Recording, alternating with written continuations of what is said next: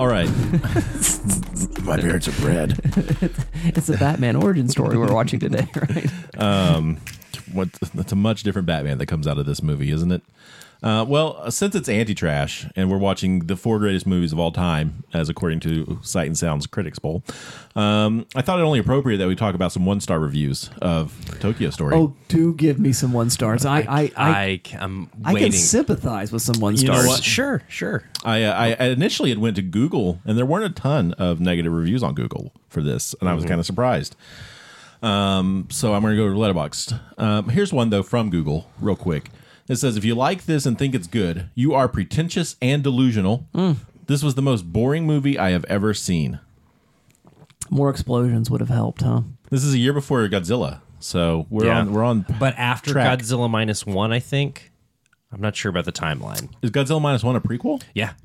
Yeah. That's fun. I need to go see it. Yeah, It's good. Let's go. I've heard great things. I would have went with you this week if someone would come to the city and talk to me. I have things happening in my life. Yeah, you're listening to this, and it's a new don't. year, but we are deep in the Christmas glut, as it were. we're not even in Christmas. No, we're trying to survive. This is sort of the podcast holiday party in many ways. In many ways, it's a day record. We Yep. got coffee, we got cookies, we had gifts, we had games. It really is truly a holiday party. It is, yeah. It's a Christmas miracle. Don't waste your time going to watch this film. Just stay at home and stare at the wall. It will be more exciting. Was that also a Google? Yeah, that was also a Google. How are you? Of course you're going to stay at home and watch it. It's a 60-year-old film. Okay. I'm splitting hairs. It'll play at your repertory, your Museum of Modern Arts kind of places. I guess that's fair. All right, now we're jumping over to Letterboxd, so you can find these people. I'm not going to out anybody. I'm not going to dox any of these 1-star reviews. I might. I don't know. Okay, I won't. Sorry, but I don't get the massive love for this movie. It was incredibly boring with irritating editing that made it look like they would say one line of dialogue then cut. Not my kind of movie. Okay. Fair. Fine. You got a pretty good one. I'm ready. Worst Father's Day movie ever. That's so funny. Disagree. If it were. This film is a true testament to the power of cinema. To be extremely lame and boring. Happy in the first half. ... Well, I had them in the first half, but not the second's where it starts cooking. What is he talking No, that's the about? meme, right? Have you seen the gif of The Happy in the first half? Sure. Talking about it's usually a setup in a tweet or something where the first half is like, oh, okay, and then it drastically changes direction. like the horse drawing. Yeah. Yeah, sure. nice, quiet film, perfect for a little snooze. Woke up in time to see the kids are buttholes to their parents. I mean, they got the movie at least. Yeah. 1 out of 5, poor. Rationale. By the time I sat down to write my review of Tokyo Story, a little over a year had passed since I watched it. I couldn't recall many specifics about the movie at that point, but I know I didn't care for it at all. It actually took me 2 attempts to finish the movie because I was just not into it the first time. I get that. Yeah. I'm somewhat sympathetic to that. Same. I had to watch it in 2 sittings. Yeah. I'm very sympathetic to that. I find the issue of trying to review a movie a year after the fact. I think that is- At that Yeah. point, you just got to rewatch the thing. Yeah, disingenuous. Yeah, there's a moral Oh, I quandary really there. thought about it for a year. Okay. Yeah, no, you didn't. No. You gave it 1 star and said I'm you barely going to remembered start giving it. myself plenty of time. We're going to start watching movies a year out for the genre cast. Yeah. Oh my gosh. This December, we're going to talk about Gran Turismo again. Please, no. Like watching paint dry, simplistic, ham-fisted life lessons dealt through totally uninteresting characters and a pointless storyline. You don't get the point. What is the point? Why are we here? Why are we here? Hello, everybody, and welcome again to the Good Trash Genre Cast. We gather around a table, we discuss the films you don't normally discuss in a film size course, unless you happen to be tuning in the month of January, and that is the month in which we do anti-trash. The Professor Arthur Gordon has selected for us a delightful. Am I loud? Sorry. Yeah. You're loud for Dalton. I might. Is it just for me? Okay. Yeah. Has selected for us a set of movies from the BFI Top 250, the 1, 2, 3, and 4 most popular films of all, or greatest, not most popular, These are greatest. the greatest films of all time. Greatest films of all time. Number 4 is Tokyo Story, directed by Yajiro Ozu. Now, Dustin, can you explain the relationship between the Sight and Sound magazine and the BFI form? Is it Sight and Sound just the BFI's magazine? Sight and Sound is BFI's magazine. Okay. It is a publication of the British Film Institute. Gotcha. I could probably look this up. I now have a subscription I'll send you copies. Do you Nice. recall, when does this poll start? Oh, that's a good question. I want to say in the 80s, but I don't want to be held to that. But I don't think it's that new. I mean, and I'm saying the 80s as though that's not that long ago, which was 40 some odd years ago now at this point. But This is where he has an existential crisis on air. well, Hosu puts me in that space anyway. But it has been going on for a handful of decades at this point, and it's a decade, every decade poll. So Every 10 years. Every 10 years, Much so like the Creeper from Jeepers Creepers. in the every 2 10 years. So I want to say it's 82, 92, 2002, 2012, 2022 are the years that they've had the poll. But that doesn't even seem like that's enough time. There might be even 72 as well. I'm not sure. And this is voted on by critics. Every 10 years since 1952. Really? Since Yeah. 52? Well, good Yeah. for them. And then they started doing the director's poll. I think 2012 wasn't the first year, but that might have been one of the first years because Yeah, the that's- critics that's- was fairly recent, I The think. director's poll is newer than the critics poll. Yeah. And I read a little think piece on that not too long ago from Nick James at Sight and Sound, and he was just talking about how filmmakers have a different kind of taste when it comes to movies. Oh, definitely. Because critics are going to think about influence, they're going to think about canonicity, they're going to think about the movies that stick with people over time, and filmmakers are going to be thinking about those which are What was cool. what was cool, what was inspirational in terms Yeah. of style, and they do have a bit more recency bias because they are, by necessity, needing to be in the ebb and flow of what's happening now. And so it does kind of change things up a little bit there. And, for various reasons. So if you go to Sight and Sound right now and, went to the website, and I don't think this is behind the paywall, but I'm not entirely sure. But if you went there and looked at the recent directors' polls, you would definitely see much more popularity. And they do a good job of letting you see individual directors' 10 lists. And this is the That's other really interesting cool. thing I about love it when those come out. the poll itself, and I think we might have talked about this in our year of lists a couple years ago in the summer when we did our top 100s ourselves, that the way the Sight and Sound poll works is every contributor, whether they're a director or a filmmaker or whatever, or a critic or whatever, is they just list their top 10 movies. And if you're on the list, you get one vote. And so even if a movie came in at number 10 for you, It's a vote. it's a vote. Yep. And if it came in at number 1 for you, it's a vote. So it's more about appearances across lists rather than Right. ranking on a list. Correct. Correct. Yeah. So Tokyo Story ranks number 4 on the critics list, but also is tied for 4th on the directors list. Is it? Yeah, that makes with, sense. I have it pulled up right here alongside Jean Dillman, which we're Okay. going to be talking about in a couple of weeks Which is number 1 now, yeah. on the critics poll. Now, the ones that are on the director's top 4 that are not in the critics' top 4 are interesting. It's Francis Ford Coppola's The Godfather and Stanley Kubrick's 2001. Which makes sense. Sort of classic director's Yeah. movie. Yeah, they are very Definitely. much directors' movies. Yeah. Yeah. Yeah, that's I do really always enjoy hearing filmmakers talk about this sort of thing because they usually it's like we talked about this a long time ago, but kind of notably you've referenced Quentin Tarantino putting Lone Ranger on one of his year-end lists one year, right? Yeah. Like there are things filmmakers notice that critics don't tend to notice. And That, Quentin's not often right, but he's correct in this case. I know you're a big fan of Lone Ranger. We I haven't really watched am. it. He's a big fan We of need to do it actual on the show at Cannibal some Army point. Hammer. Yeah, he's just a big fan of his work. That is not the point. He loves cannibals.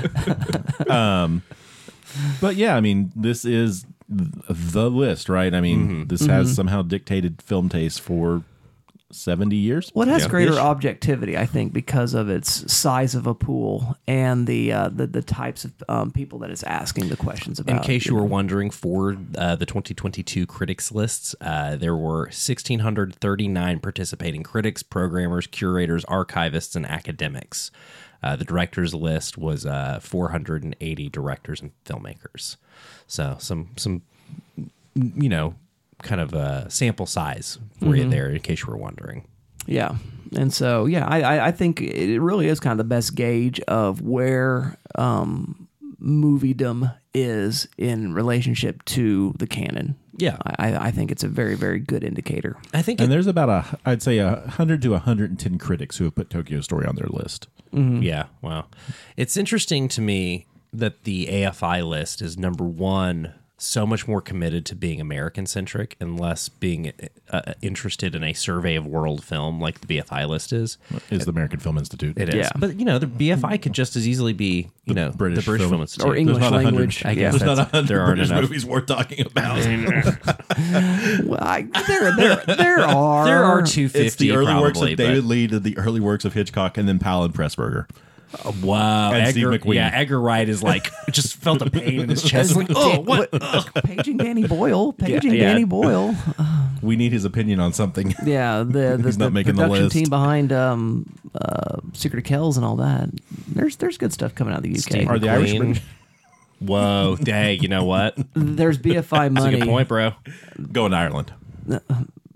Well, no, there's BFI money in the production. That's a co-production. Is it? gotcha. Yeah. But yeah, they're obviously there's Northern Ireland, but I think Ireland has obviously its own film Just office. kidding. I love the British. No, you don't. And that's okay. Arthur's new bid is being as anti-British as I used to be anti-Japanese. Speaking of, let's get back on topic. Let's talk about this Japanese movie. In case you're tuning in for the very first time, this is an analysis show, not a review show. We will do some review. We already did some reading of some fun reviews of this film, and we're going to give our own here in a minute. But we're going to let you know that that's not the bread and butter of what we do around here. What we do is analysis, and of course, analysis requires a text, and that does require spoilers. And so, in order to avoid that for listeners who may not have seen the movie yet, we do recommend that you do see all the movies that we watch, even when they're bad. We always recommend you see things. But what we'll do is we'll do a synopsis, which will, of course, be spoiler-free, just let you know the setup, the premise, if you will, of what the movie's about. Then we'll do a little game called Explain the Syllabus, which might involve thematic spoilers, or it might also involve spoilers of films in its orbit. Then we let a little music play, and then we've gotten down to business. And that business is analysis. And that's when you know all spoiler bets are off, and we will talk about how the thing ends. So that's your warning, dear listener. Arthur, do you have a synopsis with which to delight us? Yes. And I'm just going to go ahead and preemptively, for the whole episode, say that if I mispronounce any names, I apologize. I don't do well with Japanese names. I learned this from share watching that wrestling. apology. I would read about Japanese wrestlers, and then I'd watch them on TV and realize how bad I butchered the name, and found out like 3 of the 7 syllables are actually silent. So I don't know, and I can't phonetically go for it, but I'm just going to do what I think is best. Take a stab at I'm it. better at Chinese cinema, and so yeah, same. I don't. This is not my area either. The elderly Hirayama parents travel from their rural home into Tokyo to see their children and their families. Unfortunately, their children find their stay to be quite inconvenient. That is the movie. Yes, That's it. that's It's an the- inconvenient truth it is an. of parents visiting children. I don't believe we did self-identification. So in case you're trying to figure out who's who, I'm still Dustin. I'm still Arthur. I am still Dalton. And so, Arthur, now that you have given us a synopsis, what do you think of Tokyo Story? I think of Tokyo Story that I don't like how it makes me think about myself. Yeah. No, I think it is kind of in a place like a Citizen Kane, and kind of showing my hand there. And that I very much admire what is going on here. I question how I would react to this movie if I didn't know sort of the context of it, considering it to be one of the greatest films of all time, highly regarded by directors and critics alike. Like if I had went into this cold, no knowledge of who directed it or what it was about, if I would have, what kind of response I would have, because I think that does kind of paint quite a bit of a picture of expectation of what this movie is. That being said, it is very methodically paced. Some would say slow. I think that's fair, but it is kind of part of, I think, Japanese cinema, I think, is always very intentionally paced in that way, in my experience. And also as this sort of transcendental reflection on life and family and culture and society. I'd seen a number of reviews. We didn't read, I was kind of reading a bunch of bad reviews, or not bad, but people who had reviewed the film low, I should say. And there are several that I read that say people from a Western culture may not get it. And I don't think that that's true, because it's the universality of the story that makes it work. Big time. Because I've been those kids, right? And, parents coming to visit and interrupting life. And I get that. And I've also been there when those last visits occurred, and not knowing that they were going to be the last time I saw those people and the sort of mundanity of that, of not real. We always like to think we're going to have that big moment to say goodbye, but it's gone in a blink of an eye kind of a thing, right? Yeah. And this captures that essence of all of those different feelings and emotions and just that particular portrait of life. And that's, I mean, and as watching it, I'm just constantly thinking of my dad and my mom, of the last time I saw them, and all of that. And so I'm kind of a mixed relationship. I do like it. I can see the appreciation for it. I think it's doing exactly what it's supposed to be doing. For me, I'd go like 4 out of 5 stars. It didn't get me quite to that kind of next emotional heightened plane that I think a 5-star version would do. But that's not to say it's bad. I think it's very well put together. I like that sort of almost point of view shooting he's doing when characters are almost directly addressing the camera, which again is creating a certain sort of effect and impact. The characters speaking directly to the audience. The framing of all that, there's some really fun moments when Papa Hirayama decides to go out with his friends. So good. That leads to some very fun times. Them, just kind of exploring this world of Tokyo and then going, and it's, they're just happy to be here, right? And then again, seeing everybody else being frustrated by their arrival and presence, even though they knew they were coming, and the chore that they've become, the burden that they've become, right? And so, like, I can't speak to the Tokyo culture. I can't speak to the Japanese history of shifting society, and I know that's a part of it as well. Oh, yeah, the post-war era. Yeah, like, I don't know that kind of context of it, but I think what works about this movie is that universality of parents and children, of family dynamics, of growing up and growing apart, and all of those relationships and those different parameters and how they shift and shape, how they change and shape. And so, yeah, I think it is a good movie. I greatly appreciate it. I don't think I love it, but I can admire what it's doing and respect what it's doing. Very good, very good. What do you say, Dalton? Do you like Tokyo Story? As Arthur was talking about, the negative reviews, people were like, oh, if you're a Westerner, maybe I didn't get this, and maybe that you won't get it either because you're a Westerner. And I was just wondering, like, I don't want to make assumptions about people, but I'm like, how much of a life have you lived if you can't connect to this movie? Like, how many elderly people have you watched come and go through your life? Not even, the grandparents in this film are not depicted as particularly elderly. They look like they're early to mid 60s. Yeah. So I again, and some people don't go to the movies for that kind of thing. I get that. Not every film viewer is looking to have their life reflected back on them. I don't understand people who are turn your brain off and enjoy the movie folks, but I understand that is a point of view. So I guess I can kind of see trying to get into this movie because you hear it's one of the greatest films and kind of bumping up against it. And as Arthur's point, I bumped up against it a little bit. Like I said, I had to watch in 2 parts. I had to cram the end of the movie because Dustin was coming to pick me up. So I'm coming right out of my watch. So I skipped about 10 minutes in the 3rd act. So I definitely need to take another sit with this one, but I really was swept up in how well observed it is and how thoughtful it is about depicting this family. And I do like, I know, obviously the camera's not showy. Justin says there's one camera move in there, which for Ozu is a lot, apparently. I never saw it. I mean, it is a locked down camera. Is it the move inside to outside with the grandma and the kid? I actually was looking for it and I didn't notice it. I read that there is one. That's the most interesting moment to me is Grandpa's talking to somebody in the house. They've canceled the trip into the market because doctor's got to go do his thing. Mm-hmm. And Grandpa looks out the window and we follow the camera out. And I don't know, it's the way I went to go back and look at it because of the way it's so drastically different from the rest of the movie.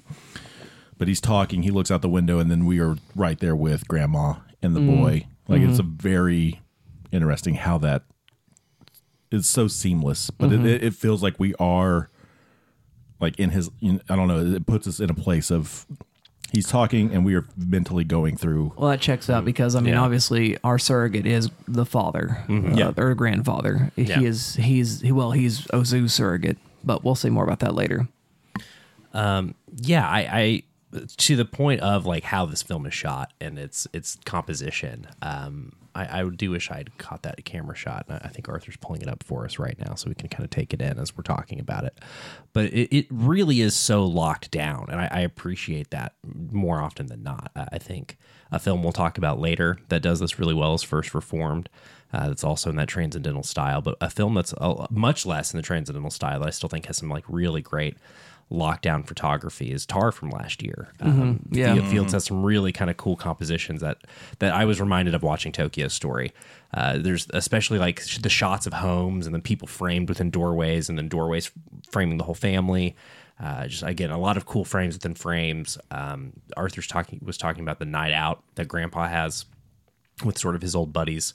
And there was a shot there that I really loved of just sort of like an alleyway with a tricycle. I don't know if you remember that one, but there's just some really beautiful shots. And again, it's not showy. It is very restrained. But if you're taking the time to really study the image, you're going to find like a lot of joy in the photography of this film, I think. And then again, to pivot back to sort of what this has to say about life and living and growing older, both, growing into adulthood and watching your parents get older and the idea of getting older yourself. I think it has a lot to offer in terms of, that study of family dynamics, of gerontology and all of that stuff. I was very moved by it. My favorite scene is definitely the sort of closing. As close as this movie gets to having a climactic moment is the daughter-in-law, the widow, and Grandpa are having this kind of conversation about the family's dynamic, their own personal stuff that they're going through at that time, and they're just dropping bars. There's just like so, and again, the translation you can only imagine what it is in the original language, but the translation's pretty good, and you're just like, whoa! They're just being very straight with each other and just kind of talking about.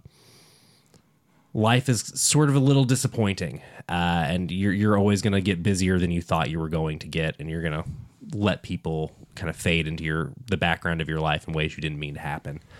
I am very struck by how like just what an astute observation of human life this movie is. And I agree with you, Arthur. I kind of wish I had more context for the Japanese post-war era.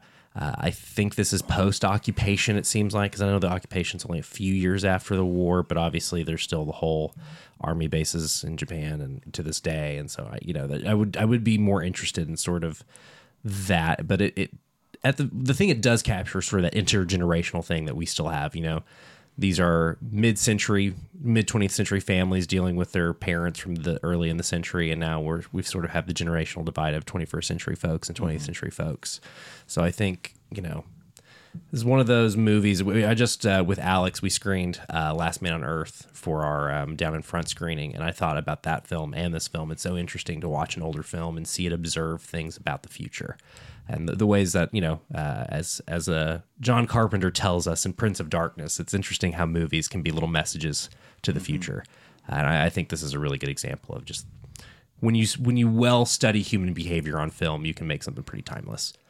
What about you, Dustin? Where are you at with Tokyo Story? You've seen this a couple of times, right? I've seen it a couple of times. I've taught it a couple of times in my film and theology course, Gotcha, and students hated it. And so, I get the hate. I was going to point out, we sort of rescreened through that little scene there, and what it is, the camera isn't moving in that scene, but the editing is much faster. I was counting it off as I was watching it because I wasn't sure either, and it's about a 4-second or 5-second ASL, average shot length, in that scene, which is about 7.5, 8 seconds faster than the rest of the movie. Mm-hmm. So it does feel incredibly dynamic because it is so paced and staid and slow, and the camera just sort of remains, and the camera remains in these sort of empty spaces throughout. Well, which is another one that does it, is that kind of that closing moment where we're on Grandpa, and it's kind of going back and forth between him and the boat fairly quickly. Yeah, it's kind of going, and the boat is like moving through the frame a lot quicker than we have seen things move in the frame throughout the film. And so, it finds a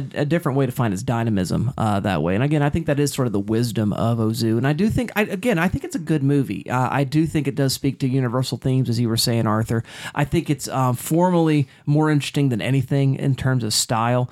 And for me, though, I would say if I were a director, and I'm neither a director nor a critic, and so I'm an academic, which I guess I technically go into the category of some of those people that they might ask to fill out polls on this. But as not a filmmaker, if I were, I wouldn't find a lot of inspiration from this movie because it doesn't do the kind of things I like to see done with the camera. It's not the style that I would pick, but it is an excellent use of the style because again, I can recognize game when I see game. It's a different style of play, and even though I don't care for the West Coast offense, if they're doing it well, great, well done. And to use a football metaphor there, Sure. and this is a different kind of way of attacking story and doing it well. What's a triangle? The triangle defense. Oh, You're taking the basketball. Sure, Just- yeah. sorry.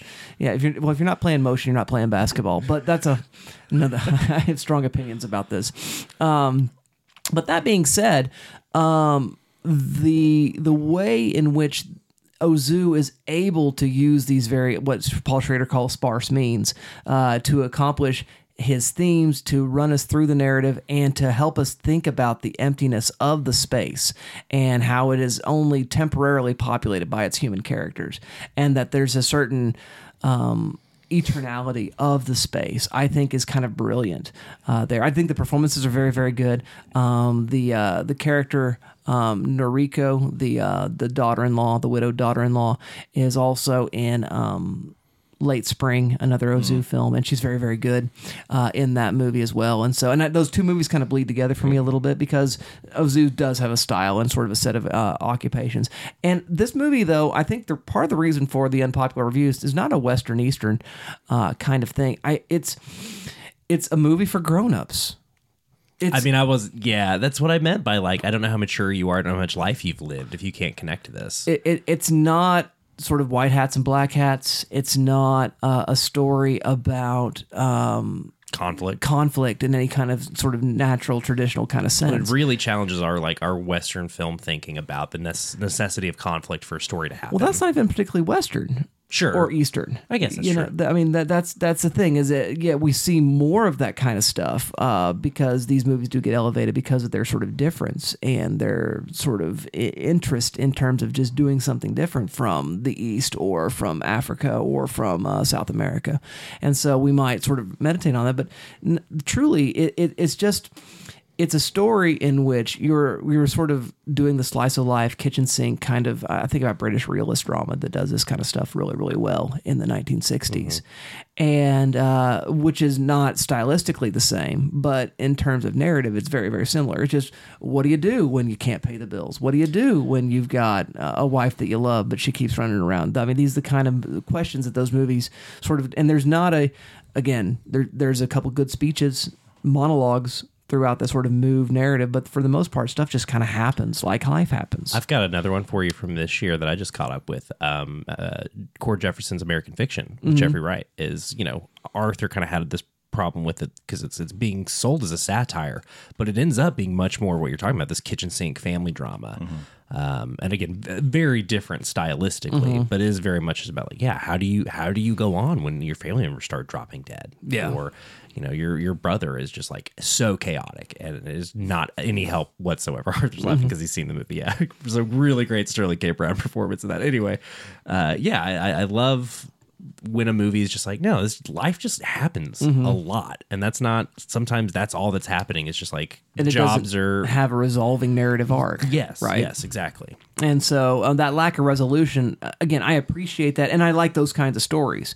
And I do, again, appreciate the style by which Ozu achieves it. It's not my favorite style to do. And so I do find the movie a bit slow as well. I mean, I understand a viewer who is put off by its pacing. And you could tell the story in other minimalistic kinds of styles. But I like Bresson. I like Tarkovsky. And so I'm okay with that. But I'm sort of less inspired by it. If I were wanting to get a camera myself and go tell a story, I wouldn't pick that up for that. So I know what you mean. I'm right at, I think we're both at 4.5. Yeah, to put it in 4.5, star terms. yeah. And I think in my syllabus, I'll kind of crack open maybe what I like about this, but what it's lacking for me to go to 5 that I think other films in this style have. But those questions for me are cup of tea questions. This is more taste, and so it doesn't have quite the flavor bouquet that I like to have. It has other flavors that are good that I appreciate, but they're just not what I go for. I would rather have my tea made up a little different. So that's what I guess I would have to say about Tokyo Story. It's very, very good. I mean, it's deservingly here on the list as far as I'm concerned. So there you go, dear listener. Those are our thoughts. We're generally pro, which is not surprising considering the heft that this particular movie brings to the film conversation. We're now going to do the next thing, which is a little game we like to play called Expanding the Syllabus, and Arthur's going to explain to you what that's all about. Expanding the Syllabus is a thought experiment where we, the hosts, assemble an academic course or module within a course based around the assigned viewing for the week and adjacent texts from books and articles to tangentially related films and stories.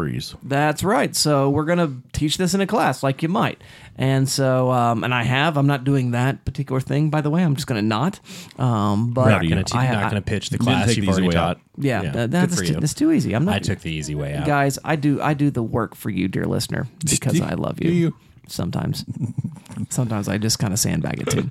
Arthur, do you have a syllabus prepared? Yeah, I mean, I think for me, the thing I was kind of picking up on was not picking up on is pretty obvious, but it is the idea of the morning trip or the going home, which becomes kind of part of the story here. And I was thinking of children going back home to reckon with usually their family and the grief and the trauma that goes along with that. And this really kind of becomes a thing of the indie dramedy, I think, as well. Well, we also, to put it in like a noir context, we just had it in Long Day's Journey into Night, right? Sure. Yeah. Yeah. A little bit. Yeah.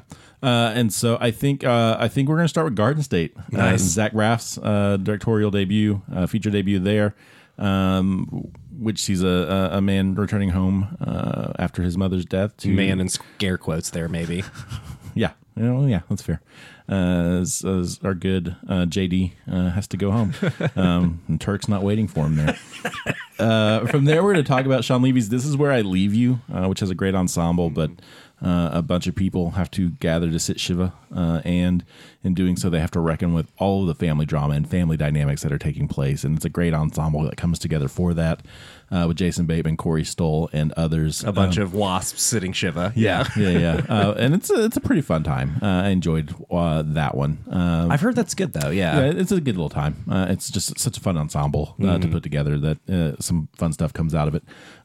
We'd also talk about Elizabethtown. Cameron Crowe. Sure. We got to talk about Manic Pixie Dream Girl probably from there. I mean, you've already done Garden State. But all these obviously are focusing the children, right? And Tokyo Story is giving us something much different, which is focusing that from the parents' angle and then that kind of relationship. And so I think that's where we would end, is with a movie called Big Fish. I think is a good place to take this. Nice. Which is really focused on the dynamic of that relationship and reckoning with that life and everything that has come along with that. I think Big Fish is a really interesting complement to Tokyo Story. And so I think that's a fun place to go with this. In terms of recency, I thought maybe you might mention Blow the Man Down. Since we love that movie so much, and it's sort of the same kind of thing. I didn't think about it because they're already at. Yeah, I mean that is part of reckoning with the mom and everything. But I wasn't really thinking about that as. Yeah, because they're not returning home. Yeah, I didn't have that element of it, so it wasn't in my mind. I don't think. Sure. But yeah, that is part of it. Yeah, it's very, very fun. Okay, very good. Thank you very much, Arthur Gordon. Mr. Dalton Stewart, do you have a syllabus with which to delight us? Yeah, I'm the sandbagger today. We took the low-hanging fruit. You've already referenced Mr. Schrader, director Schrader, also Schrader, yeah, also author Schrader, right? Very famously, Paul Schrader wrote the book on transcendental film. He's a smart critic as well as a good director. They make a couple of those, from time to time. It happens. You know who's another one is Park Chan-wook. Oh yeah. I thought you were going to say Jean-Luc Godard. Well, yeah, obvious. That's the one most people know about. Yeah, the French directors critics turn directors. Like Guillermo del Toro's one too. Did he work as a critic a little bit? He wrote a Spanish book about Hitchcock. That's awesome. Yeah. So anyway, the big book that we're talking about is Paul Schrader's Transcendental Style in Film, Ozu, Bresson, Dreyer. And obviously he talks about other folks like Tarkovsky and some of the other sort of notable names in this style throughout the book. But what it's getting at is that most films, again, the thesis posited by the book, the style of psychological realism, which is sort of one of the dominant styles of film, is very different from this sort of transcendental style that Bresson, Dreyer, and these other guys bring out. And it's more of a spiritual state. It's got this austere camera work. The acting is very devoid of like big showy choices, and the editing is like, very matter of fact and without comment. That's sort of the big key points of like this style versus more conventional film styles.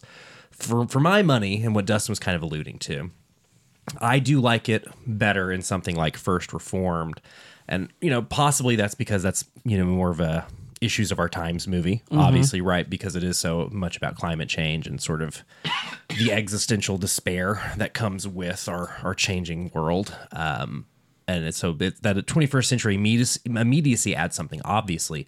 But the thing that for me really brings it over the edge is it uses its very sparse camera work, its sort of slow tone to surprise you more often. There are more beats in the film that go a little more showy, go a little bit broader. The camera goes a little crazy, or we kind of get like a montage of images that are kind of removed from the rest of the film. So again, when Schrader is working in this style himself recently with things like Master Gardener, First Reformed, and the Card Counter. And Card Counter and Master Gardener are a little less in the style. They're more of his crime movies. Yeah, exactly. But they've still got like notes of it for sure. But you're right. They're much more like his crime movies. It's definitely operating in a different milieu, but still the lonely protagonist, right? The journaler, the diary guy. But for my money in First Reformed, like the sort of flights of fancy that the film goes on from time to time are what really tie it all together for me. And I don't know if you kind of feel similarly about your like of transcendental style. I do. And of his, I like Dreyer. I was going to say Dreyer, Passion of Joan of Arc was another one I was going to cite. Great movie. And again, a lot of that's in the faces. And the sparseness really is in set direction or set design in that particular film. I think the sort of premier example he's got is Bresson. And Robert Bresson does, we watched Au Hazard, I think, in not Shocktober, Anti-Trash last year. That's right. Yeah, just right. Classic Shocktober marathon entry. That poor donkey. But Diary of a Country Priest and A Man Escaped are really, really great examples of the kind of thing that he's talking about. And I think both of those movies also, like what Schrader does with First Reformed, do a really, really good job of letting something kind of take place. There seems to be a bit more drama in the mundane in those films that's a good way to put it. Than there is in Tokyo Story. Ozu really just denies us the sort of big dramatic things. Even when people kind of lose their minds a little bit and get a little angry, it's always very, very restrained. Yeah. Well, and that might be a factor of the culture too, right? It might be a real knockdown drag out for the Japanese. Yeah. I don't know. I wondered that during the scene where Noriko is like kind of having a breakdown and is trying to keep the smile up. Like it was a very interesting performance. I see why you like her so much. I'm sure she's also good in Spring Awakening too. But yeah. Anyway, sorry, didn't mean to. No, it's but no, I think I really do like that style, and I do think the spirituality of it all. Spirituality in terms of your thinking. Not so much religious questions per se, but the sort of humanistic questions, authenticity questions, and morality questions, like what is good and how and am I, and how can I be better? And so, I mean, in terms of the religious language, I do think these films are movies about repentance, the lack thereof, or the possibility thereof. And considering the track one is on, and again, repentance in terms of change of direction, not so much as a sort of legal dealing with sin. Yeah, I was thinking especially like with your previously mentioned Au Hazard from our last anti-trash marathon. I think when our character, the donkey, is sort of the observer as opposed to the camera. It adds something, right? And you talk about there being a little bit more drama in the action. Yeah. And that story is much more about characters trying to change or having changes of circumstances, right? Whereas this is doing something entirely different. Yeah. And is observing a much more quiet chain of events. How would you teach this? Obviously, you're not going to tell us how you've previously taught. Well, or maybe if you can quickly, could you tell us how you previously used it? The way what you're doing right now, the Transcendental just did the Styles. Transcendental Yeah, Style. Okay, I perfect. assign that book, and we talk about achieving spiritual state through film watching as an act of meditation. Maybe another good thing to cite here would be the Josh Larson book, Movies as Prayers. Movies as Prayers, which is also a book I've taught in that class. The most recent version of the class, I taught that book two times ago is when I last used Transcendental Style. I pulled out the Ozu because they hated me. They were very, very unhappy with me. I get it. It's difficult. Yeah. It is. If you are used to something showier or flashier, which I think we all are, especially modern film, it's a different kind of set. Yeah, absolutely it is. So what I thought I might do is, because Ozu is the high luminary in the other Japanese auteurs. And by other Japanese auteurs, I mean during the sort of mid-century period. And this sort of high output time in terms of Hollywood, French, British film production after the war, where these industries are sort of coming back and really doing a thing that's kind of impressive. And so obviously the major luminary is one Akira Kurosawa. If Akira Kurosawa is your exposure to Japanese filmmaking, no, he's not. That's the first thing I might say, because Interesting. He's a very, very Western style filmmaker. He makes Westerns with swords. Yeah. Is what he makes. And that's the kind of John Ford is sort of his major sort of touchstone as an influence in his filmmaking Well, style. sometimes he's doing Shakespeare. Sure, and which is also Western, right? Yeah. And so, and even then, I think Rand's kind of a Western. I mean, Interesting. the way the horseback riding and whatnot that drives through that film. And to genrefy it even further, he makes a lot of action movies. yes, and that's what he does. He makes action movies. And Ozu, on the other hand, does comedies and melodrama, and that's kind of his bread. He's more like, if he was like an American filmmaker, Douglas Sirk without the style in terms of narrative would be a closer, those Rock Hudson, Doris Day movies, All the Heaven Allows and that kind of stuff would be something more akin to the kind of movie, but with less sentimentalism in Ozu. But I wanted to think about the other sort of major filmmakers. So Ozu's one that people don't get to, and so that's the first one to go to. And again, he's a top one on the list because I think he's very influential, very, very powerful, and probably the best known second to Akira Kurosawa. And then I might have him watch some Kenji Mitsuguchi as well. Ugetsu is a good film to turn in there for that. And Kenji is much more Douglas Sirk in that sense. He is much more high melodrama. He is much more high sentimentality and emotionalism. And that's, I think, worth taking a look at. And then someone else who's doing some action cinema as good at times as Kurosawa, but less known, is Hiroshi Iganaka, who did the Samurai trilogies. Miyamashi Miyamoto is the first one, and it's probably the strongest of the three films, although I like all three films in that Samurai trilogy from Inagaki. So apologies already. We already apologized at the top of the show. I've probably already done the thing. But taking a look at those three directors in like a world cinema survey or a Japanese cinema sort of specific thing, obviously we can get in the 20th century later on, and we can talk about Takashi Miike. We can talk about... I was about to ask about Miike if you'd get to him. Yeah. I mean, you could talk about the guys at Ghibli. Sure. So I mean, there's lots of other places where you could go. But this particular moment is a pretty high output moment with a number of auteur directors with quite a bit of power and influence in Toho and some of the other major studios there in Japan, and thinking about that industrial period alongside Hollywood and its similarities and differences, I think would be worth taking a look at. And then again, those auteurs you don't think about because people don't talk about in American cinema. They don't talk as much about Jacques Tourneur or Douglas Sirk or Nicholas Ray gets quite a bit of play, but he's not a part of a sort of a daily conversation in film studies. And these filmmakers are as interesting and as unique voices in cinema, in American cinema, that we don't really deal with. And I would like to look at some of these other Japanese voices that were very, very powerful, very, very influential, but maybe a little less well known, because again, the educational purpose would be exposure to more voices. So that's how I would go about that. Nice. So fun times. There you go, dear listener. Your syllabus just got much longer, and I believe now is the time we get down to business. It's business. It's business.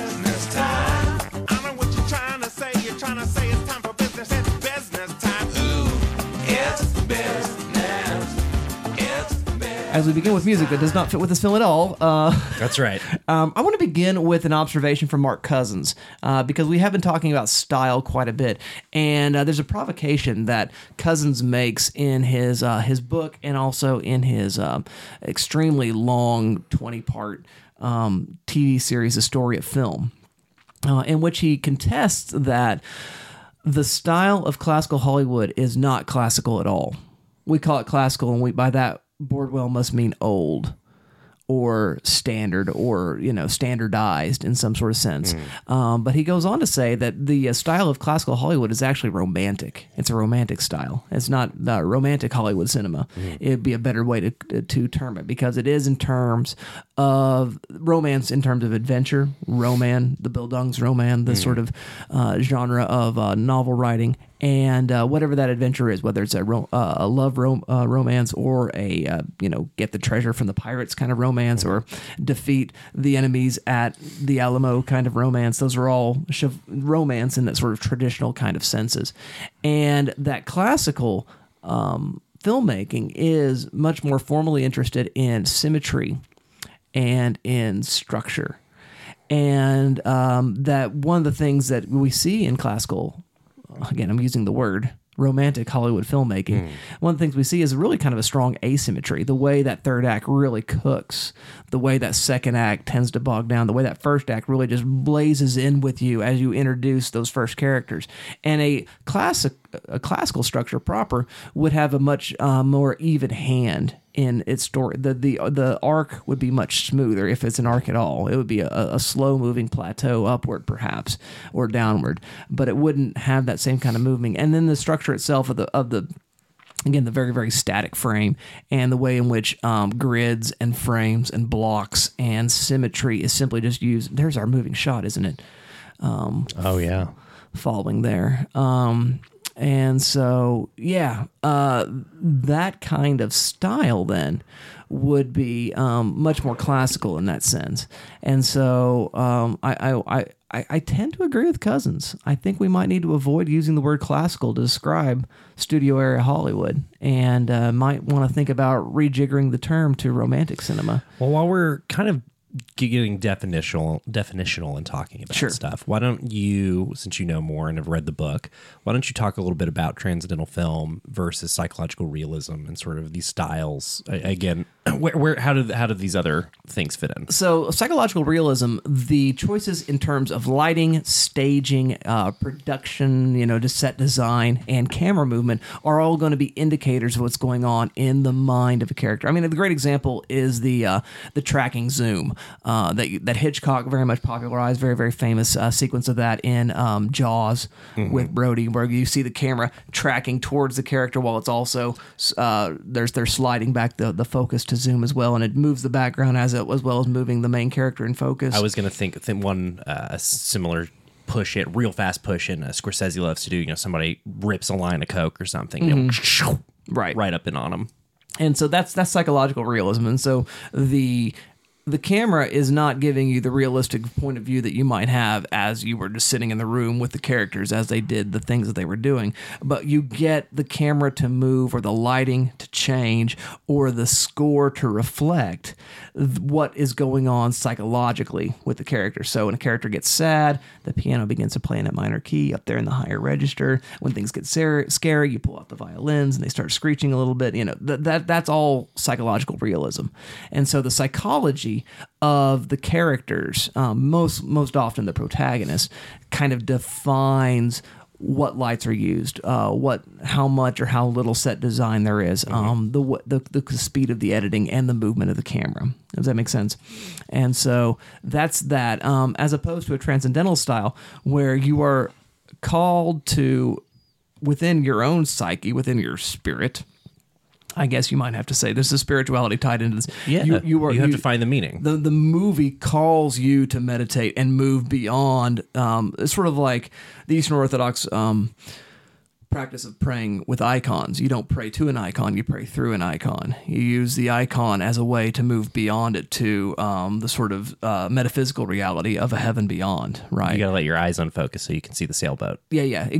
I mean, that's a good example of that. You know, those what are those? I forget what they're called. Magic image. Yeah, something like that. I'm just seeing Ethan Suplee and Mallrats just like staring, just like losing his mind. I gotta see the dinosaurs. Yeah. But yeah, that's the difference. And so the text is not the end. The text is the means to the end, or the film itself in transcendental filmmaking, as opposed to psychological realism, where the filmmaker, the actual cinematic, accidents. Again, I'm using all this theological language, but that is what gets you there. That is itself. It's transubstantiation instead of some sort of consubstantiation. Is what it would be there.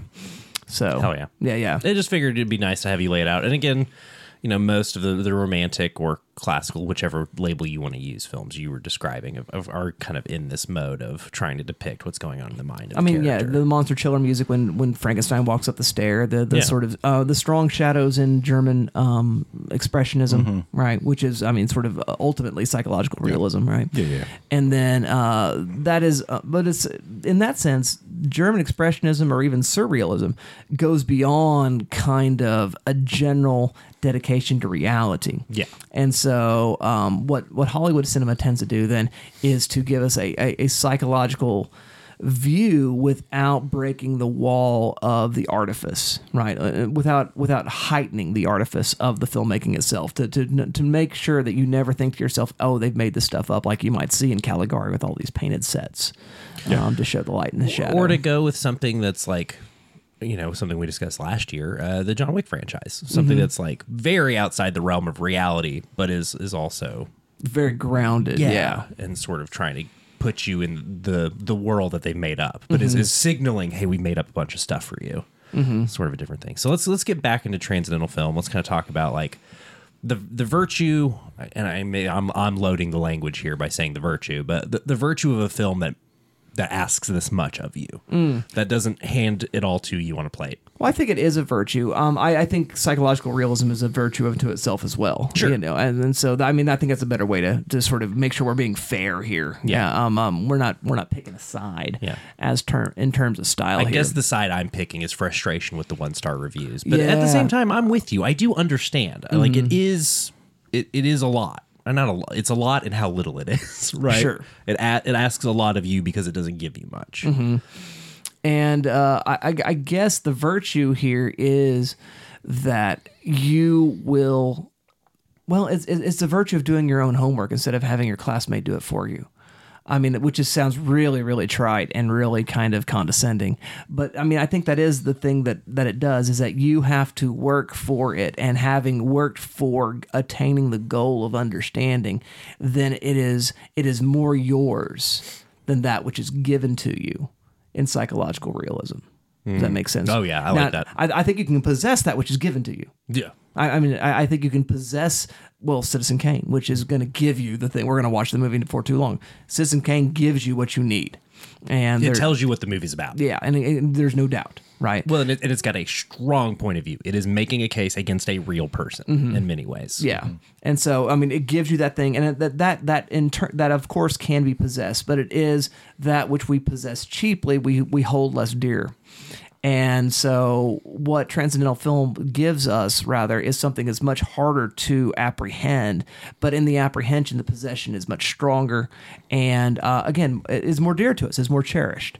And so when you learn the lessons of grief and love and how you ought to be treating your parents from this, as opposed to Meet the Fockers, which gives you something similar. Sure. Narratively related anyway. There's some slightly different nuances to the messaging there, I think, in that movie. But it gives you something similar. But because you have grasped it with that effort, you internalize it more. And it's more likely to be, enlightening or transcendent, right? And so I think that's the virtue, right? Does that make sense? Yeah, absolutely. No, I think that was a really good way to kind of articulate what's going on in these types of films. I guess we should talk about this film more specifically instead Yeah. of kind of in broad terms of the style. Well, I think one of the things that we might rebuff the most in this film is its message, and I think about this a lot because clearly the father is a Ozu surrogate. Ozu is a famously alcoholic. Just if you go to Ozu's grave right now, you will find bottles of whiskey. Gotcha. I mean, he was. People are taking care of him in the afterlife. That's Good. right.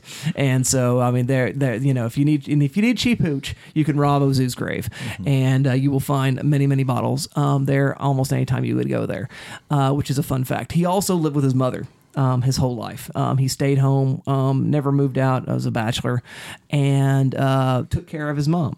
And so the messaging. Do we know if he's like a confirmed bachelor in that way? We don't know. We don't know? Okay. We think not, Okay. but we don't know. Okay. I'm just curious. It's Yeah. not like a Leonard Bernstein where it's kind of like well documented after the fact. Yeah. Gotcha. Okay. Yeah, no, it seems to be that there are questions that we will never have answers to at this point, unless somebody's got Somebody's got some diaries or some letters. in a war chest in their house, and it's going to turn up later. But Okay. I was just curious. It's been long enough that if it was going to turn up, it probably would have by now. Okay. You know, is kind of where we are at. But anyway, so lived at home, and obviously like that makes its way into this film. Yeah, and to an extent, his mother was his surrogate wife in many senses. Like, she just took care of him, and he took care of her as she aged, and so the movie's got this messaging of you have a responsibility to your parents, right?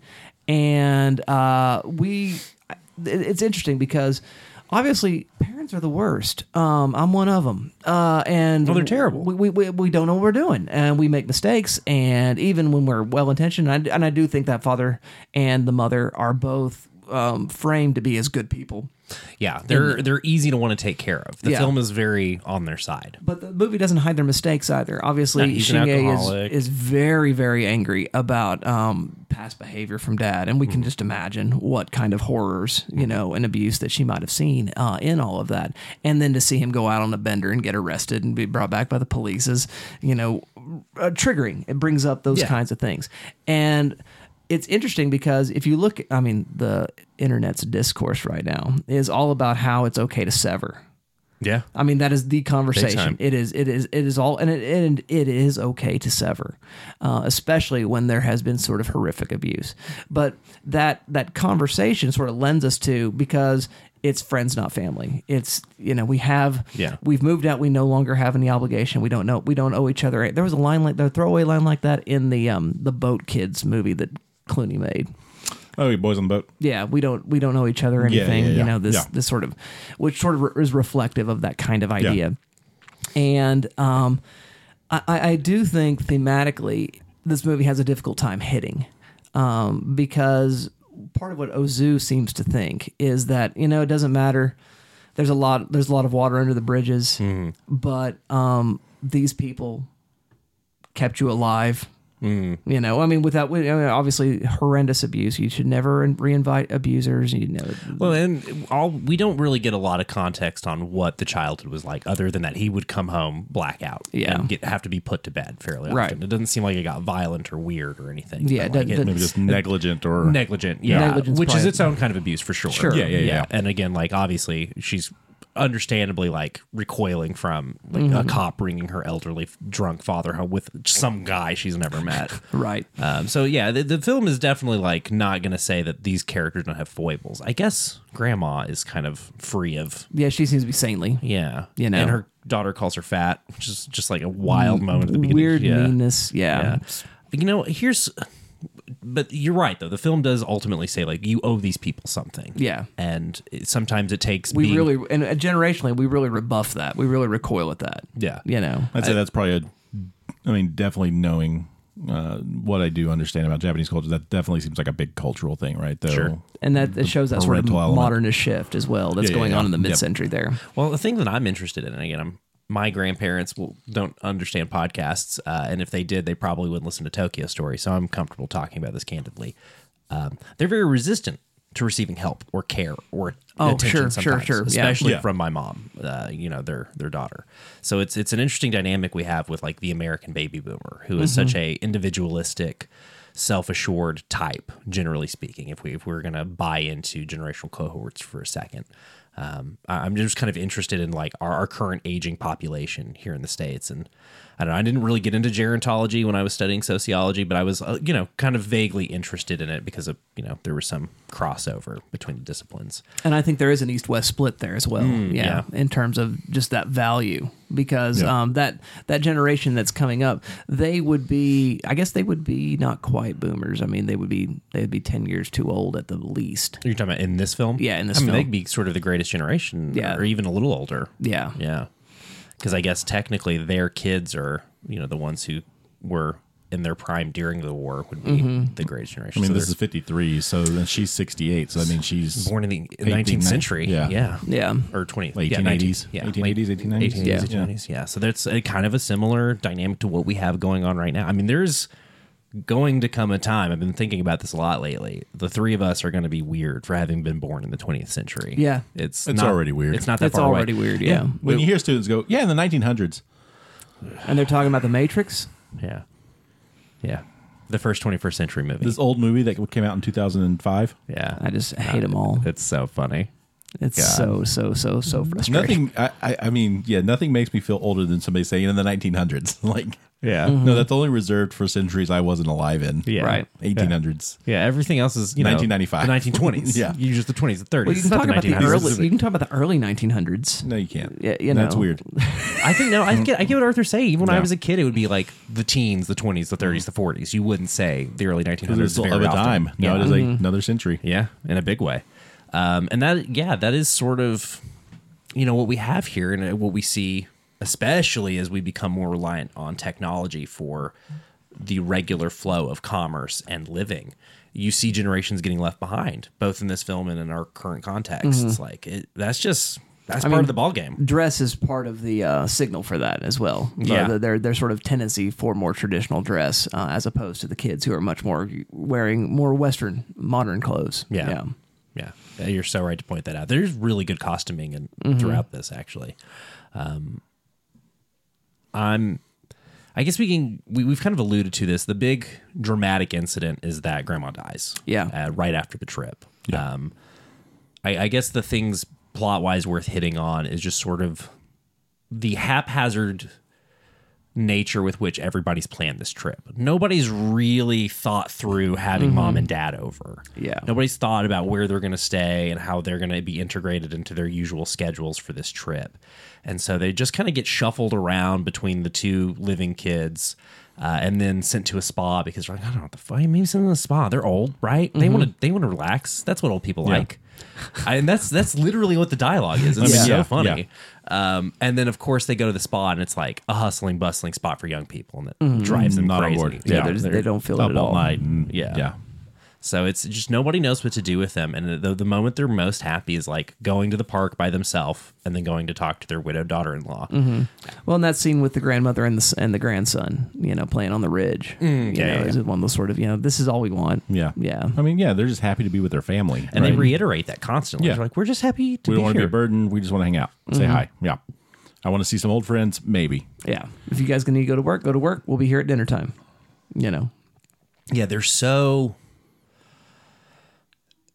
not reserved. They're so chill. They don't want anything. I would kill for some elderly folks in my life. They're a little bit more like this. Yeah, sure. But they want to be involved. They're not flakes, and they are happy to just like go with the flow. Right. They're not domineering or demanding about what is going to be done. Well, in a more American drama, they would be coming there and they'd be questioning your choices, right? Yeah. And they would be saying, "Oh, so that's how you guys run That's this how you guys household." do that now. Yeah. And I don't know, that's got to be cultural for sure, but it's Sure. also probably, a consequence of our changing societies, maybe. I did think a lot about this being, we're now in the end of the early part of a new century, and it was interesting watching this, mid-century film, especially an early post-war film. It's just kind of interesting to think about the state of the world in the early 1950s, and like, it's just a time of great changes as we've been living Economic through. boom for the West and Japan, Yeah. for sure. And so with that comes high speed, Transformation. The technology itself, just in terms of transportation and communication. Well, they're talking about the trains, right? They're like, "Oh my gosh, I can't believe how quick it Yeah. feels like we're so far apart." But I'll be there tomorrow. Yeah, Yeah. yeah. So it's that factor of like the way technology sort of impinges on all of our lives and can be a pro, can be a con, but like we're just being pulled along by forces kind of greater than us at all times. And I guess maybe that is one of the things the film is asking you to consider is like you will be pulled along by your life. You're going to have less control than you'd like. Yeah. But where you have control, you have to exercise it, and you've got to make sure the people that care about you know you care about them. Well, and you have a moral obligation to think about that. Yeah. Like you have to think about these things in terms of succeeding morally in those choices. You know, seems to be the suggestion of the film. It's like, yeah, you've got an option. You can decide what you need to do, but you need to do whatever the right thing is in those situations. Well, to that point, you mentioned, when you came to pick me up today, that a lot of people will throw the label Zen at this film. Yeah, and you kind of rebuff against that. You said. I do, and I think it's easy, because there's a sense in which you see this from Noriko. Again, I'm terrible at remembering the names. Noriko's the widowed daughter. The widowed daughter-in-law is who I'm talking about, and her sort of acceptance, which is a primary sort of tenet of Buddhism in general. Zen Buddhism, definitely not an exception there, and so people hear that she's accepting where she is as a widow, and not desiring more. The absence of desire is the thing, and so that's the sort of connective dot that a lot of people make to Zen for that. And I'm not going to suggest that that's not there, but I think overall thematically the movie's much more existential. Yeah. Okay. Much more existential, because it's about authenticity. It's about living true to yourself, true to your values, and doing that which you care about. And then, but with again, this sort of superintending morality. I mean, I think Camus would hate this movie because there's a sense in which whether you want to or not, you have an obligation, right? But the exposing the want to, people doing what they want, and then interrogating those questions. Which we had it's more of a piece with Ikiru from Kurosawa. Okay. I think what's interesting is, especially with Noriko, we have somebody who has to question what they think they want. She has her in-laws being like, "You've got to move on, dude." And she finally is able to admit, "I am so lonely, and I don't think about your son all the time." And he has to be like, "Yeah, good, thank God. I'm glad you're not." And so it is interesting the way with age comes wisdom, and sometimes you're able to look at life with a little bit more clarity and say to somebody like, "Hey, you need to take care of yourself. Yeah, you're killing yourself right now." Right. And because she's doing what she's doing under obligation, and that's the existentialist piece, is that she needs to be more authentically herself. But we're definitely seeing like Shingen, the hairdresser, being authentically what she wants. Yeah. The movie seems to not say anything you want is okay, but it is sort of gesturing towards something more existential, I think, in that sense. Less than something Buddhist. So let's go ahead and move on to the end of the show where we render a verdict. And what we're going to say, I mean, this is anti-trash, and this is sort of like a rote thing that we've got to do, but I'd be curious to hear what your justifications are as we say shelf and trash for Tokyo Story. What do you say, Arthur? I'm not going to trash Tokyo Story. I mean, I see its value. I'd shelf it. I think, plenty to, it hits me very close to home. And so, I think for that alone, it's worth noting. I don't know that I'd go back to it a ton, but I think there's a lot of value here. And, I think you can do a lot with it. Very good, very good. What do you say, Dalton? It's one that I felt much like a similarly kind of methodically paced, different decade by a lot. But another Japanese film, Spirited Away. It was one that I immediately was like, okay, I'm gonna have to revisit this. Like this requires a second view now that I kind of know the beats, now that I know its rhythms and sort of the themes it's driving at. I think it's very shelfable. Just because I think it's a dense text. It offers you a lot and a lot to think about. And it is challenging, so you might want to own it to chop it up. And not, obviously streaming is good too, and it's widely available on HBO and Criterion Collection, all these places. But I think it's definitely worth, as a cultural artifact, as a historical artifact, it's worth owning and worth thinking about. Yeah, very good, very good. I would say I'm going to say shelf as well, but it's not a 5-star. It's not a movie that I just love or a movie that I go for all the time. But respect and appreciate more than fawn over. Yeah. If you love Wes Anderson, you should probably watch this movie. If you really liked Zone of Interest, which the camera moves more, but it's at that waist-high level most of the time, I think this is a good movie to be thinking about in terms of that. And so if you're just interested in exercises in film style, I think this movie is a brilliant sort of rigorous exercise of style. And so I think it's worth watching for all of those reasons. And so if those things appeal to you, I suggest you shelf it as well. Yeah. So there you go, dear listener. Those are our thoughts on this. Dalton's going to tell you how to tell us we are totally wrong. That's right. If you are one of those people who thinks liking this movie makes us pretentious, you can let us know. goodtrashgenrecast@gmail.com. That's goodtrashgenrecast@gmail.com for your long-form feedback. You can also find us all over the internet. I'm Dollywood Squares. He's Dustin Sells or The Dustin Sells. He's The Arthur Gordon or K.A. Excalibur. We're on Insta. We're on Letterboxd. Come find us if you dare. I don't think I'm The Dustin Sells. You're not. anywhere. That's right. Sometimes I'm Dustin _Sells. That's what it is. And sometimes on like Tumblr, you were Orson Sells. Yeah. But you pretty much retired that, right? I've got Orson as my username on Mastodon. I think. Mastodon. Okay. So yeah, if you're a freak like Dustin, want that open source posting, you can go to Mastodon and see some polls on Orson Welles films. It's kindler, gentler there. Yeah, Blue Sky's getting a little weird already. Interesting. I'm on Threads and Blue Sky. Arthur, you don't really post, which is good and good for your brain. I'm proud of you. If you want to see what the people we hang out with are making, you can listen to the other shows on this network. The Wheel of Randy with Dan Wade. He's about to put out a Christmas special with a bunch of special voice guest talent, including myself. So check that out. And then, of course, The Praise Down with Heath and Alex, a great show. And if you want to help support this show, help us keep the lights on, you can go to patreon.com/GTM to find out what's in it for you. Basically, free movies. Well, not free movies, but curated selections sent to your house. Or, you can curate something for us to watch for the show. All that info, patreon.com/GTM. Arthur, next week we continue with our second week of Anti-Trash. What film is number 3 on the Sight and Sound we list? tackle the third greatest film of all time when Charles Foster Kane logs on and we discuss Citizen Kane. Oh, he's talking about posters. The 4-decade reigning champion of the BFI until dethroned in 2012. Yes. Yeah, truly one of our greatest and most prolific posters, Charles Foster Kane. Yes. I can't wait. We're so excited. So you keep watching. We'll keep talking. We'll see you all next time. I'm not